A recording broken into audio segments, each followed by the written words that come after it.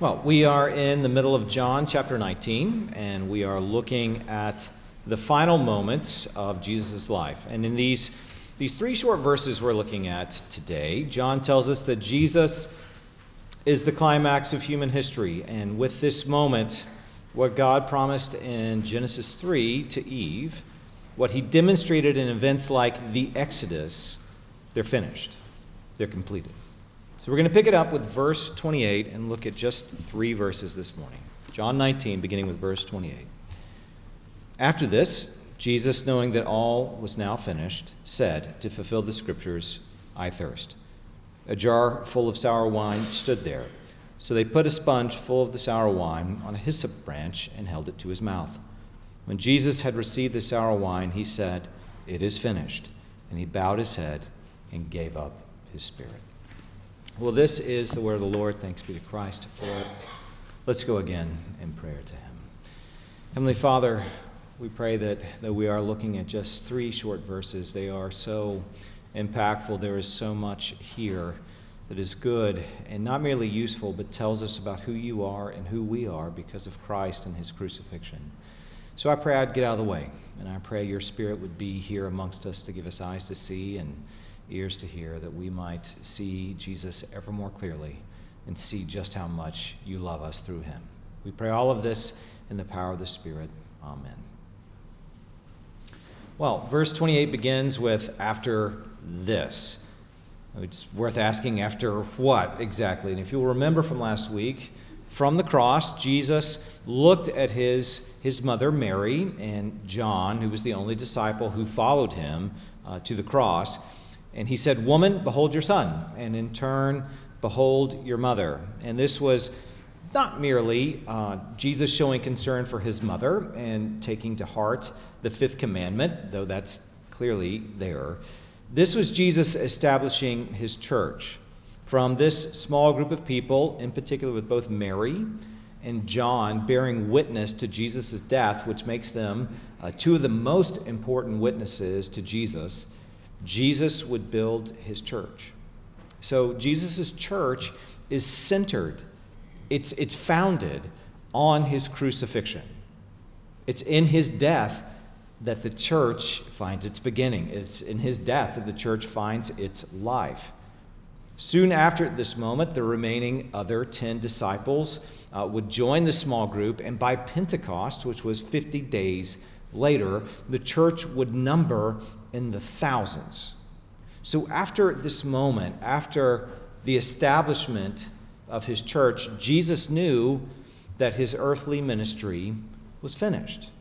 Now think of the term finish in terms of having completed the goal.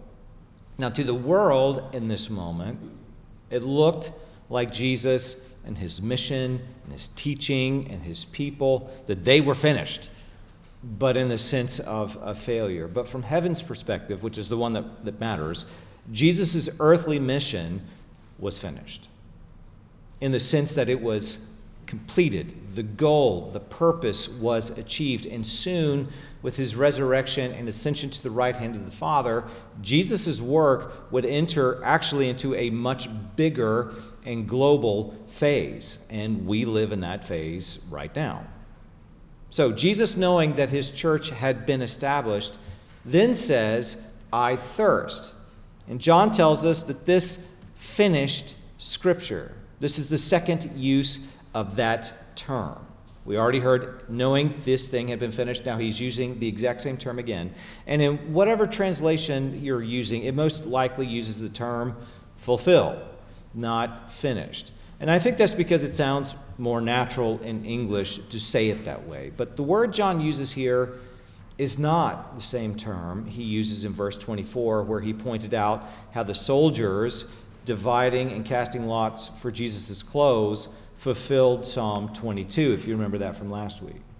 Psalm 22 was fulfilled by the events described in verse 24 of our passage. That is, what was predicted came true. Now, of course, that same meaning is here too. The same meaning is here too, but I think John is after something bigger or perhaps deeper. And again, the term he uses here is the word for finished or completion. So by saying, I thirst, Jesus was finishing or completing not just Psalm 22, which of course he was, but I think the whole of Scripture. In particular, the entire messianic hope of Scripture. So, for example, Psalm 22, like Isaiah 53, which, as you probably know, is another important messianic passage, it begins with the shame and humiliation of what we rightly interpret as the cross, but it ends with the future hope of redemption for God's people, and in fact, the whole world. John is saying, just as he did in the beginning of his gospel, that Jesus is everything that Scripture looked forward to and finds its meaning, of course, but its completion in him. So how does John start his gospel? In the beginning was the Word, and the Word was with God, and the Word was God. He was in the beginning with God. All things were made through him, and without him was not anything made that was made. In him was life, and the life was the light of men. The light shines in the darkness, and the darkness has not overcome it. So, what John means is that the one through whom and for whom God created the heavens and the earth is the same word found in Genesis 1.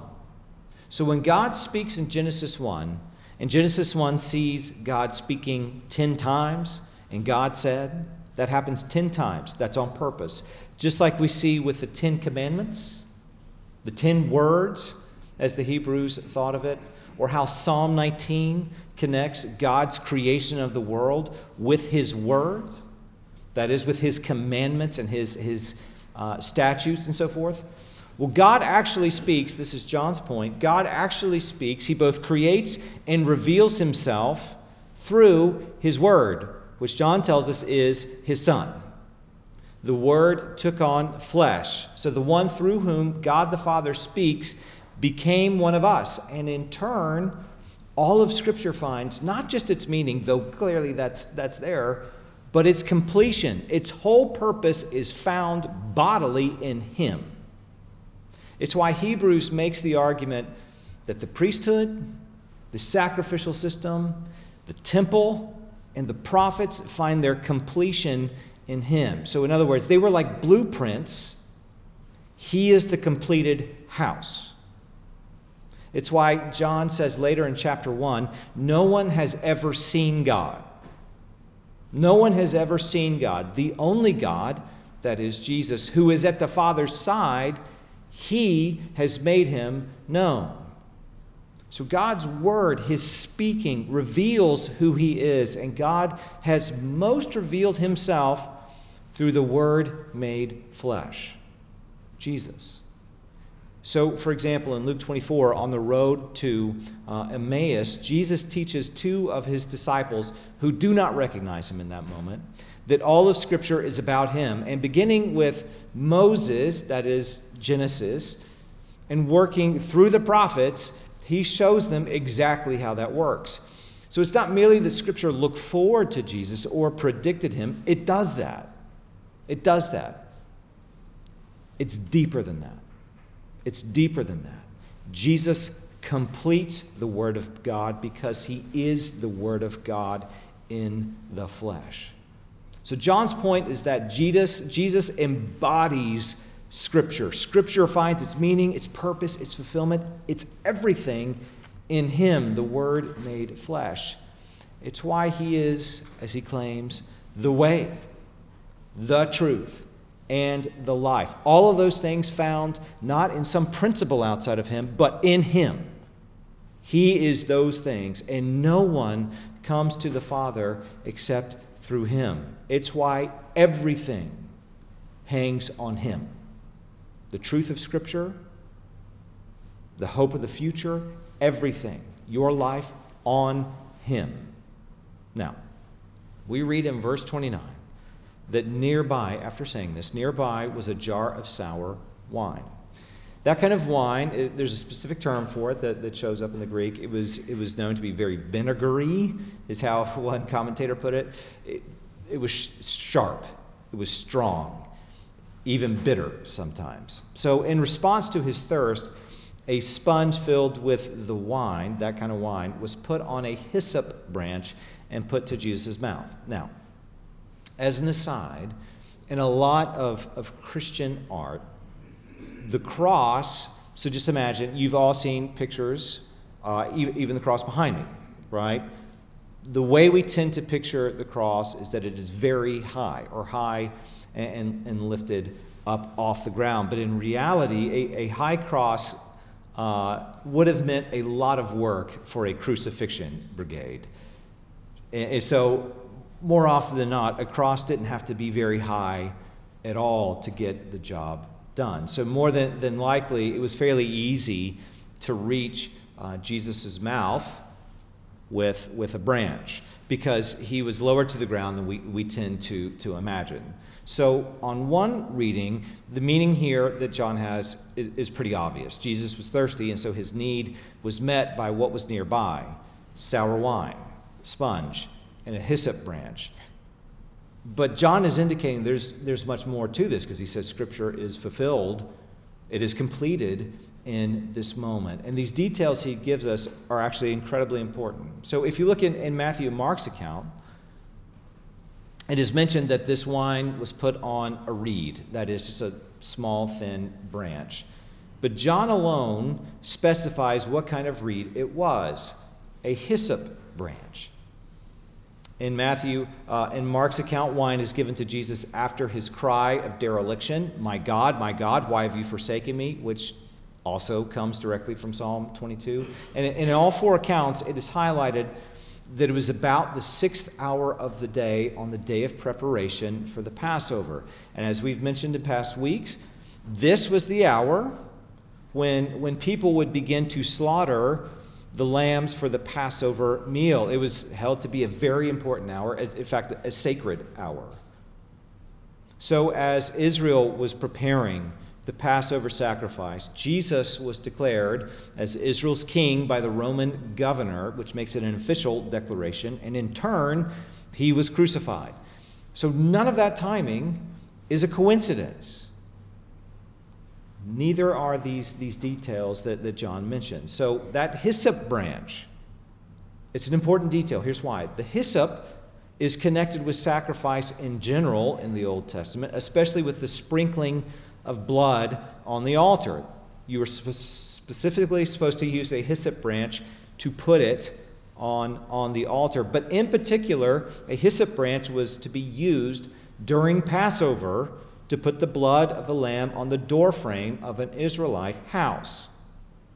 So the use of a hyssop branch intentionally echoes the Passover. John wants our minds to be ringing back to that event. In the same way that, any good Israelite would know 6 hours of the day on day of preparation, whoa, you're talking about Passover. Well, the hyssop branch is supposed to be ringing in your mind too.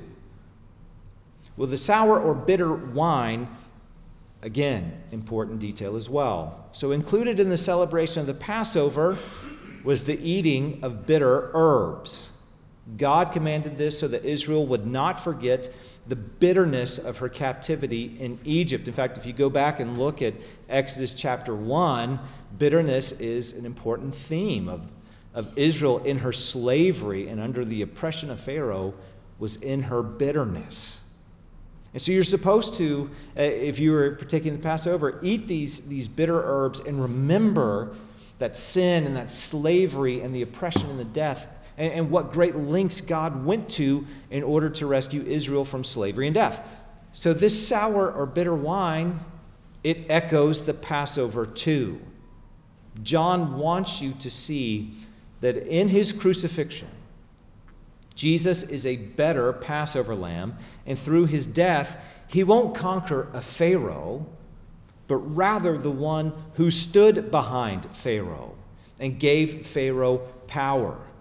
Satan himself. And I'm not going to belabor this here, but go back and listen to past sermons where we were talking about the importance of Christ being crucified on Golgotha and how that was pointing to the seed of the woman crushing the head of the serpent. And whereas Passover had to be repeated every year in perpetuity, Jesus is a better Passover because he offered himself once for all. In his one-time saving act, he conquered sin and death forever. Again, Scripture does not merely look forward to Jesus. No, like what we see with the Passover and the Exodus, Jesus completes it. He completes it.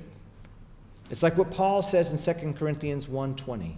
He says, "For all the promises of God find their yes in Him personally." Everything God promised from Eve forward is met in Jesus.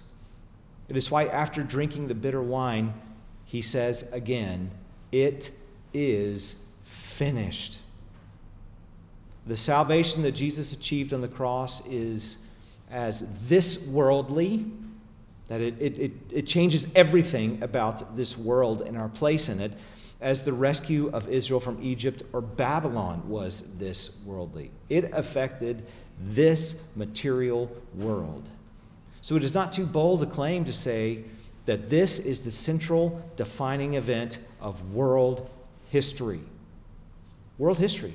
It is in this moment that the seed of the woman crushes the head of the serpent. It is in this moment that God is most fully revealed to the world through Jesus. It is in this moment that God's people are constituted in the new covenant in Jesus' blood as his church, reversing Babel and bringing together Jew and Gentile. And in turn, God's people will not be isolated to Israel, but will cover the whole earth, which is the fulfillment of the book of Isaiah.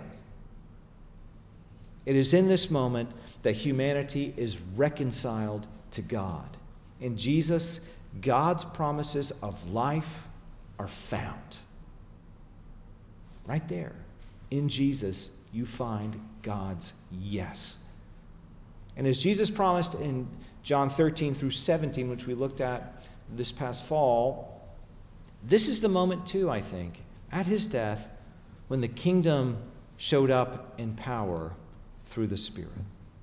In John 4, Jesus has an encounter with a woman at a well in Samaria, and he tells her that whoever drinks from that well that she was pulling water from will be thirsty again, but whoever drinks of the water that he will give will never be thirsty again. He says, "The water that I will give him will become in him a spring of water welling up to eternal life." And of course, she wants this water, because who wouldn't? But Jesus abruptly changes the subject and starts pushing her to the very critical issue of the Messiah. And then he says, "But the hour is coming and is now here when true worshipers will worship the Father in spirit and truth. For the Father is seeking such people to worship him. God is spirit, and those who worship him must worship in spirit and truth." So, when the Messiah comes, and the Messiah was standing right in front of her, those who place their faith in him will thirst no more, because they will have the gift of the Spirit within them. It's like the image of Psalm 1 of a good tree planted beside life-giving water that grows and gives life because of that water. See, life in the kingdom of God is life in the Spirit. Life in the Spirit is a life united to God the Father through the Son by the work of that Spirit. It's why one of the most common ways Paul describes God's people is those who are in Christ. And he means it literally. That's not figurative language. If you are in Christ, you are indwelled by this Spirit. Well, in John 7, at the Feast of Tabernacles, or the Feast of Booths, it's actually called multiple things throughout Scripture.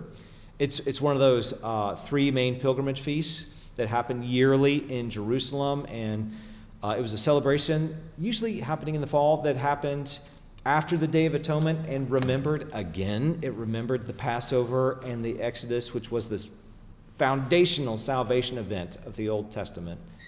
Well, Jesus stands up on the last day of that festival, and he says this: "If anyone thirsts, let him come to me and drink. Whoever believes in me, as the Scripture has said, out of his heart will flow rivers of living water."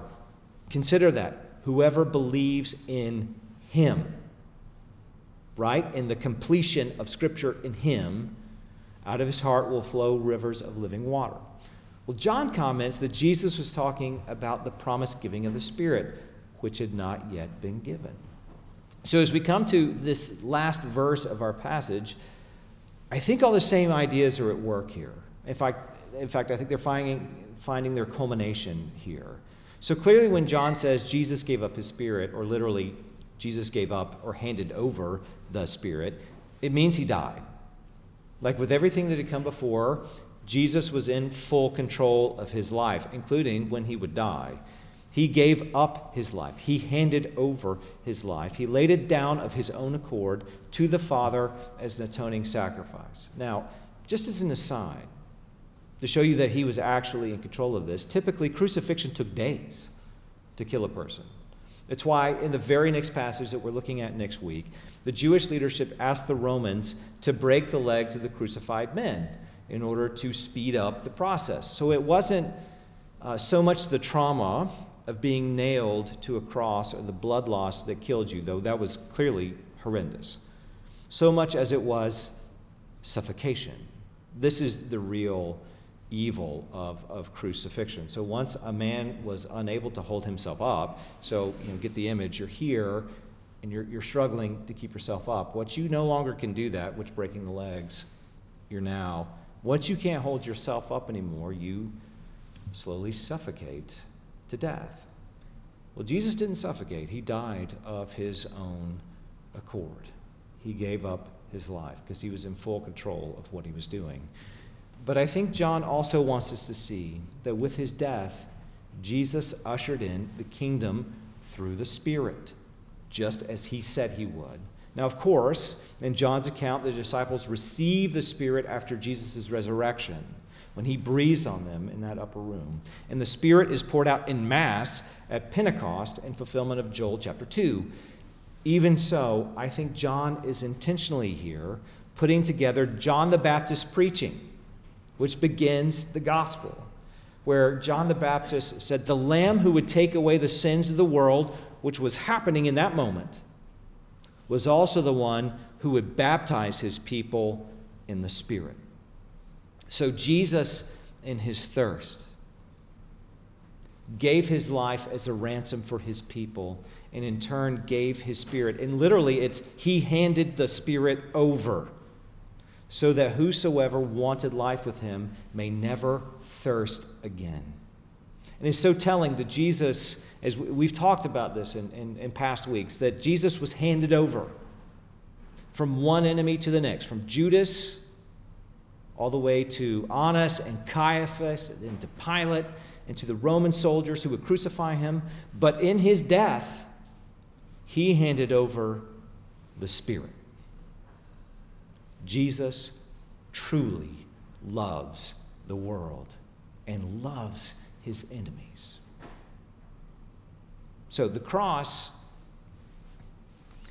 this is an obvious statement, but I think we're so used to it that we tend not to take it as seriously as we should. The cross is key to understanding who God is and what he wants for humanity. Everything about our faith, everything about how we are defined as a people begins, in a certain sense, it ends with the cross. We can never grow tired of the cross. And I'll be, honest, I've been worried about spending this much time, weeks and weeks on just these short verses in John highlighting the cross and his death and all of it means, but we cannot grow tired of this. It's like what Paul says in 1 Corinthians 2. He says, "And when I came to you, brothers, I did not come proclaiming to you the testimony of God with lofty speech or wisdom, for I decided to know nothing among you except Jesus Christ and him crucified. And I was with you in weakness and in fear and much trembling. And my speech and my message were not in plausible words of wisdom, but in demonstration of the Spirit and of power, so that your faith might not rest in the wisdom of men, but in the power of God." Now, I'm sure Paul used logic and persuasive arguments when he preached. But if you consider his preaching in Athens at the Areopagus, even as he quotes notable poets, he centers his preaching on the crucifixion and resurrection of Jesus and he was mocked for it. He was ridiculed for it. He was basically laughed out of the building.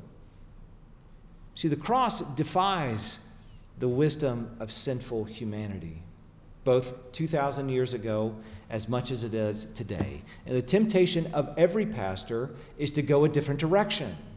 It's to go away from the cross to something that feels or seems more relevant, some social topic, some whatever.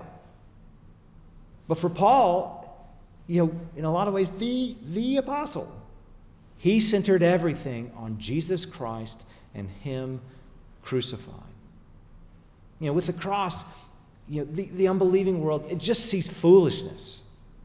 This is how your God saved the world? This is the greatest story ever told? Give me a break. People thought that 2,000 years, they still think it. To the Jewish audience of Jesus' day, they saw the cross as failure and humiliation, as evidence that Jesus was not who he claimed to be. And in a lot of ways, people still do think that. Maybe most sadly, Christians who in one breath will say, Jesus died on the cross for my sins, and in the very next breath reject everything he taught about how his people were to live, especially the parts about taking up a cross and following Jesus, loving your enemies, and praying for those who persecute you. So we'll take the cross very much, but we're not going to live out what Christ not merely recommends, but commands. But to those who have eyes to see, to those who have received the living water that Jesus wants to give, he wants to give it. The cross is the most remarkable thing there is. It is simultaneously horrible. It is horrific, really, and yet beautiful. For good reason, that ugly, horrible symbol has become one of the most beautiful symbols in the world. And people rightly wear it as jewelry. It's on that beautiful, scandalous tree that every promise God has made from Genesis 3 onward finds its yes. So if you ever wondered if God is for you, if you wonder if he loves you, or cares about you, or if he even thinks about you or wants what's best for you, look at the cross. Look at the cross, and there you will find God's heart on full display. And in the death of his Son, you will find his yes to you. This is why I try and repeat as often as I can, your sin, your story, even your death is not the end of you. Because Jesus took it all. And on that cross, you find God's yes to you. Well, let me pray for us. Heavenly Father, there's no God like you. None. No God who gives life, who gives up the life of his Son so that we might be known to you, that we might have life forever with you, that we might have communion with you, that we might enjoy Eden with you forever. Thank you for this grace. Thank you for this mercy. Thank you for this love poured out for us through your Son and the power of the Spirit. We pray all of this in his name, Jesus. Amen.